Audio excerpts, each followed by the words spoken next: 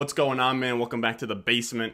I'm Ron, and today we're going to be locking in my top 5 rookie wide receiver rankings. I want to get all of my running back, quarterback, wide receiver rankings all locked in before the NFL draft, so we're all squared away. And after the NFL draft, all I got to factor into my post-NFL draft, like rookie rankings, just landing spot and draft capital. So without further ado, let's go.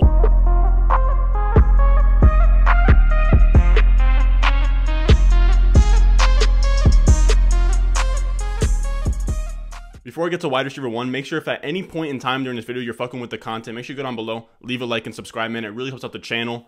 It really helps our growth. At wide receiver 1, we have Ja'Marr Chase. And I haven't really gotten to talk about this guy a lot because he's such an elite prospect that he feels like Trevor Lawrence in a way where you don't really have to talk about him because just everyone knows that he's fucking wide receiver 1. I mean, some people out there have Devonta Smith, some people have Jalen Waddle, but the majority is Ja'Marr Chase. Even the NFL is on Ja'Marr Chase. He's supposed to be the highest wide receiver drafted right now. And I have him as the best prospect since Julio Jones, and I finally get to talk about him. The guy, in my opinion, he outproduced Justin Jefferson as a sophomore when Justin Jefferson was a junior that year. He had more yards than him, more touchdowns than him on 84 receptions, 1,780 yards, and 20 touchdowns. The fact that Justin Jefferson then goes to the NFL and proves that he is a stud, puts up one of the craziest rookie seasons since Randy Moss, that means something. This is new information that I'm going to take in. I know some people are out there, you know, you can't do that, you know what I mean? Because like now, what, is Devonta Smith the worst prospect because he had trouble beating out Henry Ruggs? Yes.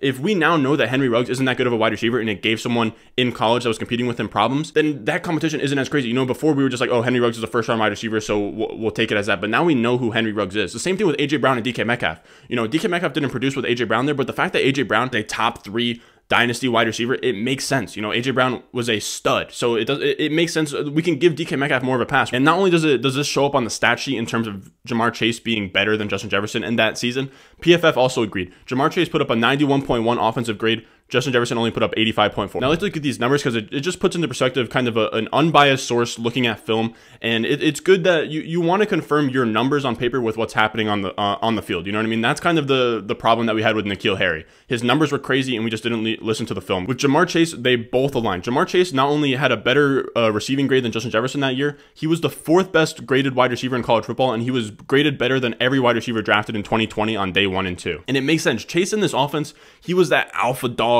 bully X wide receiver, played on the perimeter, and Justin Jefferson, you know, he was in the slot. He was getting the slot receptions. That's why he had more receptions. He was getting more targets because he was that easy intermediate option. And here's something I want to ask you guys. You guys think that those elite corners, you know, CJ Henderson, AJ Terrell, Trevon Diggs, Patrick Surtain, you think that they're following Justin Jefferson into the slot? They know, oh, this is a junior stud. No, they were on the outside guarding up Ja'Marr Chase, a guy that they knew was as good, if not better than Justin Jefferson, and was making big plays all over the field. Ja'Marr Chase, as a sophomore, was going up against NFL caliber corners and babying them. The thing that adds on to all of this is the draft capital. Right now, he's rumored to go top 5. Now, I'll give Chase a pass if he goes top 6. I think that this is a historic quarterback class. I'll give him a pass. You know, I'll still put him in this group of top 5 guys. The wide receivers drafted top 5 with an 18 or 19 breakout age since 2002 are Corey Davis, Amari Cooper, Sammy Watkins, Julio Jones, Calvin Johnson, Braylon Edwards, and Larry Fitzgerald.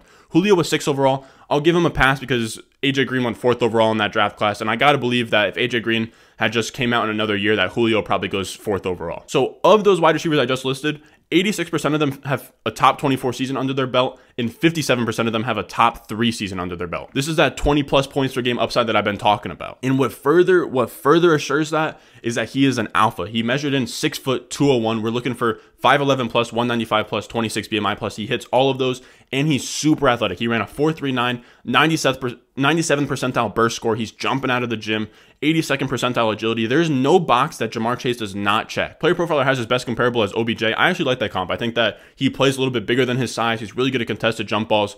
Crazy, like just crazy otherworldly athlete. And don't be shocked if Ja'Marr Chase goes out there, has an OBJ, Justin Jefferson type rookie season where he puts up 1,200 plus receiving yards. So at wide receiver 2, we have Terrace Marshall. He's the first wide receiver in tier 2. Ja'Marr Chase, tier 1 wide receiver, tier by himself.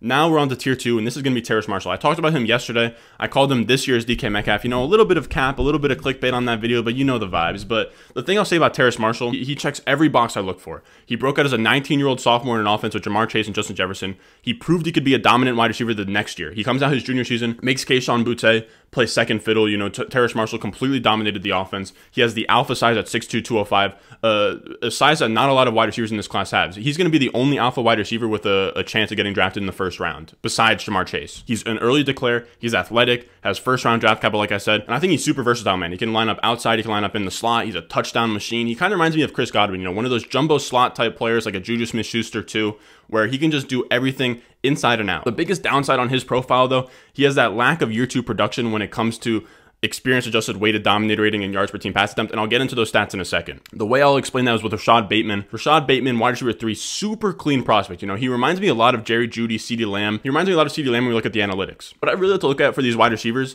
I'm not going to go into it for every single wide receiver because I'd be here for hours with you. But for this one, we'll look at it. Weighted dominator rating, yards per team pass attempt are the 2 stats I really have to look at. Weighted dominator rating. That's going to be college dominator rating, so the market share of your receiving yards and passing touchdowns in a single offense. But instead of splitting it even between receiving yards and touchdowns, they have 80% of the number factored towards the receiving yards, 20% towards touchdowns. It's much more accurate that way because touchdowns aren't sticky year to year. A lot of them are random. You want to value receiving yards more than touchdowns, but you still don't want to forget about touchdowns. Then we look at yards per team pass attempt. This is going to be receiving yards divided by team pass attempts. It basically just shows dominance and efficiency. This is pretty much the best production number we have at predicting future success in the NFL. Well, on this graph, they're going to have those metrics on the left side, and then on the bottom, it's going to be years out of high school. So that's going to be, you know, freshman, sophomore, junior, senior. And the dotted line across the middle is going to be the average for a top 24 NFL wide receiver, what they did in college. Ideally, we want to see our wide receiver pass that dotted line on each of the 2 graphs once for their first 2 years, you know, freshman or sophomore. We want to see a freshman or sophomore breakout, and then we want to see that followed up by a 3rd year on that same trajectory. So for CeeDee Lamb, 5 out of 6 of his dots go above the dotted line. Rashad Bateman goes 6 for 6 despite playing with COVID in year 3 and played with an NFL talent in Tyler Johnson in year 1 and 2. Rashad Bateman, in terms of experience adjusted yards per team pass attempt and weighted dominator rating, he is the best in this class. All 3 years, there is no scratches on that profile. And if it wasn't for his size, he would be a Ja'Marr Chase level prospect for me. He comes in at 6 foot 190, and that's not alpha size. So that's the slight concern. We know wide receivers that finish with 20 points per game or more, those top 6 wide receiver seasons, they only happen to big wide receivers or Antonio Brown and Tyreek Hill. But I will say that he's not a slot wide receiver, so he has this weird profile of an undersized wide receiver with long speed and not much explosion. He reminds me a lot of that Ridley profile where he's kind of like a route specialist. You know, he's great at getting separation off the line. He really gets jammed. He can play X, Z, Y. He's super smooth off the route. He has great hands. He's just slightly undersized. That's what concerns me. You know, I like these alpha dog wide receivers. There's not a lot of them in this class. Rashad Bateman, if he came in at that 6'2", 210, he would be in tier 1. He could easily end up as like a Calvin Ridley, Stephon Diggs level talent. It's just his upside is limited. There's not a lot of wide receivers that look like that. But what I will say is that I think that Rashad Bateman has the highest floor in this class behind Ja'Marr Chase. And he's somebody that him and Terrace Marshall in tier 2 are neck and neck. It's pretty much going to come down to landing spot and draft capital between the 2 of them. But for now, I have Terrace Marshall just ahead because I like the alpha upside a little bit more. Then we have tier 3, and our wide receiver 4 is going to be Rondale Moore. And I've already made a video on him. I made a video on why he's Saquon Barkley 2.0. And it's because he's an athletic freak, man. He reminds me of Mighty Mouse. You know, Player Profiler has him as Ant-Man. He ran a 4.37 40. He has 96 percentile explosion, 94th percentile agility. He is a wild, wild athlete. No other wide receiver in this class posted a 30% plus dominant rating in their freshman season besides Rondale Moore. Again, 30% dominant rating means that he accounted for 30% of his offense's passing yards and passing touchdowns, which is insane to do as a freshman in the Big Ten. Since 2015, the only 18-year-olds to post a 30% plus dominant rating are Juju Smith-Schuster, Corey Davis, Tyler Boyd, Tajay Sharp, Amari Cooper, and Stephon Diggs. 33% of those guys posted a top 12 season, and 83% of them posted a top 24 season. This is really good company to be in for Rondale Moore. And like I said, his biggest downside is his height, and his biggest downside is going to be his injury history. In terms of height, we want those alphas. We want those big dogs because that is what gives us those high-end producers in fantasy. And at 5'7", he comes up just short from that 5'11" threshold. And the injury thing, I talk about his freshman season. His freshman season is super solid, but after that, he didn't do much. He had 2 injuries in his final 2 seasons of Purdue that kept him out, but they were nothing crucial. It wasn't like an ACL tear or anything crazy. It was more, I went crazy my freshman year. I think I showed enough in that year. I'm not going to keep on playing on an injured leg to try and prove myself or hurt myself. There just wasn't a need for it. He showed enough in his freshman season to the point where he didn't have to do anything else those next 2 years. So I don't really hold it against him too much. To me, his freshman season is really all I needed to see. And in my opinion, if there's anyone in this class that can be T.Y. Hilton, Brandon Cooks, you know, and break the mold of being a small receiver but being a high-end fantasy producer, it's probably Rondale Moore. The last wide receiver we're going to talk about today at wide receiver 5 is going to be Jalen Waddle. And I can already hear you guys. I know that you guys are not happy to hear Jalen Waddle because I think that there are Jalen Waddle fans out there But for me to leave Devonta Smith off my top 5 wide receivers, I think a lot of people aren't going to be happy with that. I'll explain why in a second, why I have him above Devonta Smith. I'll also say Devonta Smith weighed in at 166 today. That's, dude, 6'1", 166. Marquise Brown looks goofy on the field at 5'9", 165. Devonta Smith is going to look like a twig out there. He's going to look like Wiz Khalifa with a helmet on. Now, the reason why I like Waddle more than him and why I like Rondale Moore more than him, these small, compact wide receivers, these are dynamic betas. I'm going to make a video. I think I'm going to make one later today on what dynamic betas are, and I got to do some research on it, but I'm starting to think that beta wide receivers who are also super dynamic have a better chance at hitting. Now, I don't have the research for it yet. I'm going to dive deep into it, but T.Y. Hilton, Tyreek Hill, Antonio Brown, Randall Cobb, all some of the most prolific beta dynamic players in college that we know. Now, what do I mean by dynamic? This is rushing and return ability at wide receivers. So we want players that can be used in the rushing game, can be used to make plays in space, the screen game. We want guys that just are playmakers. That's what Tyreek Hill is. That's what Antonio Brown are. The guys that just need the ball in their hands whenever. Now, if we're talking about dynamic, I will say Rondale Moore, he put up I want to say 500 rushing yards his freshman year. He's a crazy dynamic player. Jalen Waddle, though, is a legendary return man in college, and he is probably one of the most dynamic playmakers in this class. Probably the most. On 38 career punt returns, he averaged 19.3 yards per return and took 2 of them to the crib during his college career. Let me say this. On punt returns, you're lucky if you get 5, maybe 10 yards. On a 38 return sample, to have 19 plus yards per punt return, that is that is as dynamic as it gets. In this play will always stick out to me with Jalen Waddle, the type of playmaker he is. He's got face masked by LSU, and he's still taking that thing to the crib. He kind of spins off it and just gets out, puts on the burners. I have no doubt that he has 4.4 speed. And now we know he's dynamic. We know that he looks good in space. Let's get into numbers on Waddle a little bit. The analytics guys are going to say his numbers, his production, they're bad.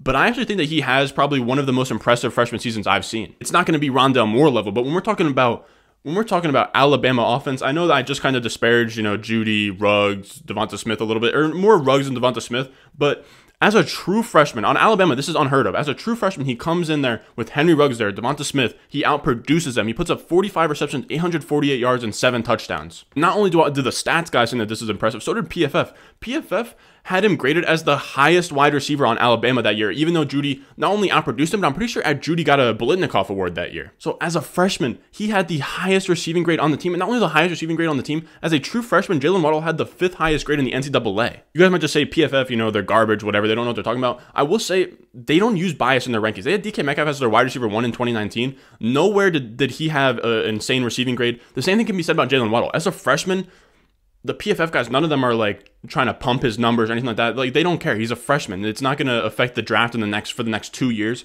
So what the numbers are putting out there are purely unbiased. His sophomore season is a little bit concerning. He got outproduced by Devonta Smith in his sophomore season. Sophomore year wasn't that great, and that's one of the downsides of his profile, his size in his sophomore season. But let's fast forward to 2020. He gets hurt after 4 games, but he balled the fuck out in those 4 games. And I prefer Jalen Waddle to Devonta Smith because he's more dynamic. He showed more at a young age, and he produced as well as a senior Heisman on the team. He's also an early declare. Early declares, we know, produce more fantasy points than late declares or senior wide receivers. Now, I will say, I said I have tier 1, tier 2, tier 3. Tier 3 has Rondale Moore, Jalen Waddle, and then the 2 players that I didn't get to mention are going to be Devonta Smith and Elijah Moore, all in the same tier. If you jumbled those players any way you want, I really wouldn't bat an eye at it. So after the draft, Devonta Smith could be at the top of tier 3 and be wide receiver 4 because of draft capital and landing spots. So I'm not saying that Devonta Smith isn't a good wide receiver. I'm not saying he's not a top 5 wide receiver. He's in that tier 3 for me, but for now I have Rondale Moore and Jalen Waddle over him. If you made it this far, man, I appreciate it. Make sure you go down below, subscribe, leave a like. We're at 688 subscribers right now. We're growing pretty fast, man. I'm really happy with the way that this channel's going, man. I love the community we're building, man. Make sure you go down below, join the Discord, man. That's where we're going to have our subscriber leagues. That's where we talk about fantasy every single day. We have mock drafts going on there. We have a lot of really cool stuff going on in the Discord. It's at the top of the description, man. You just click on the link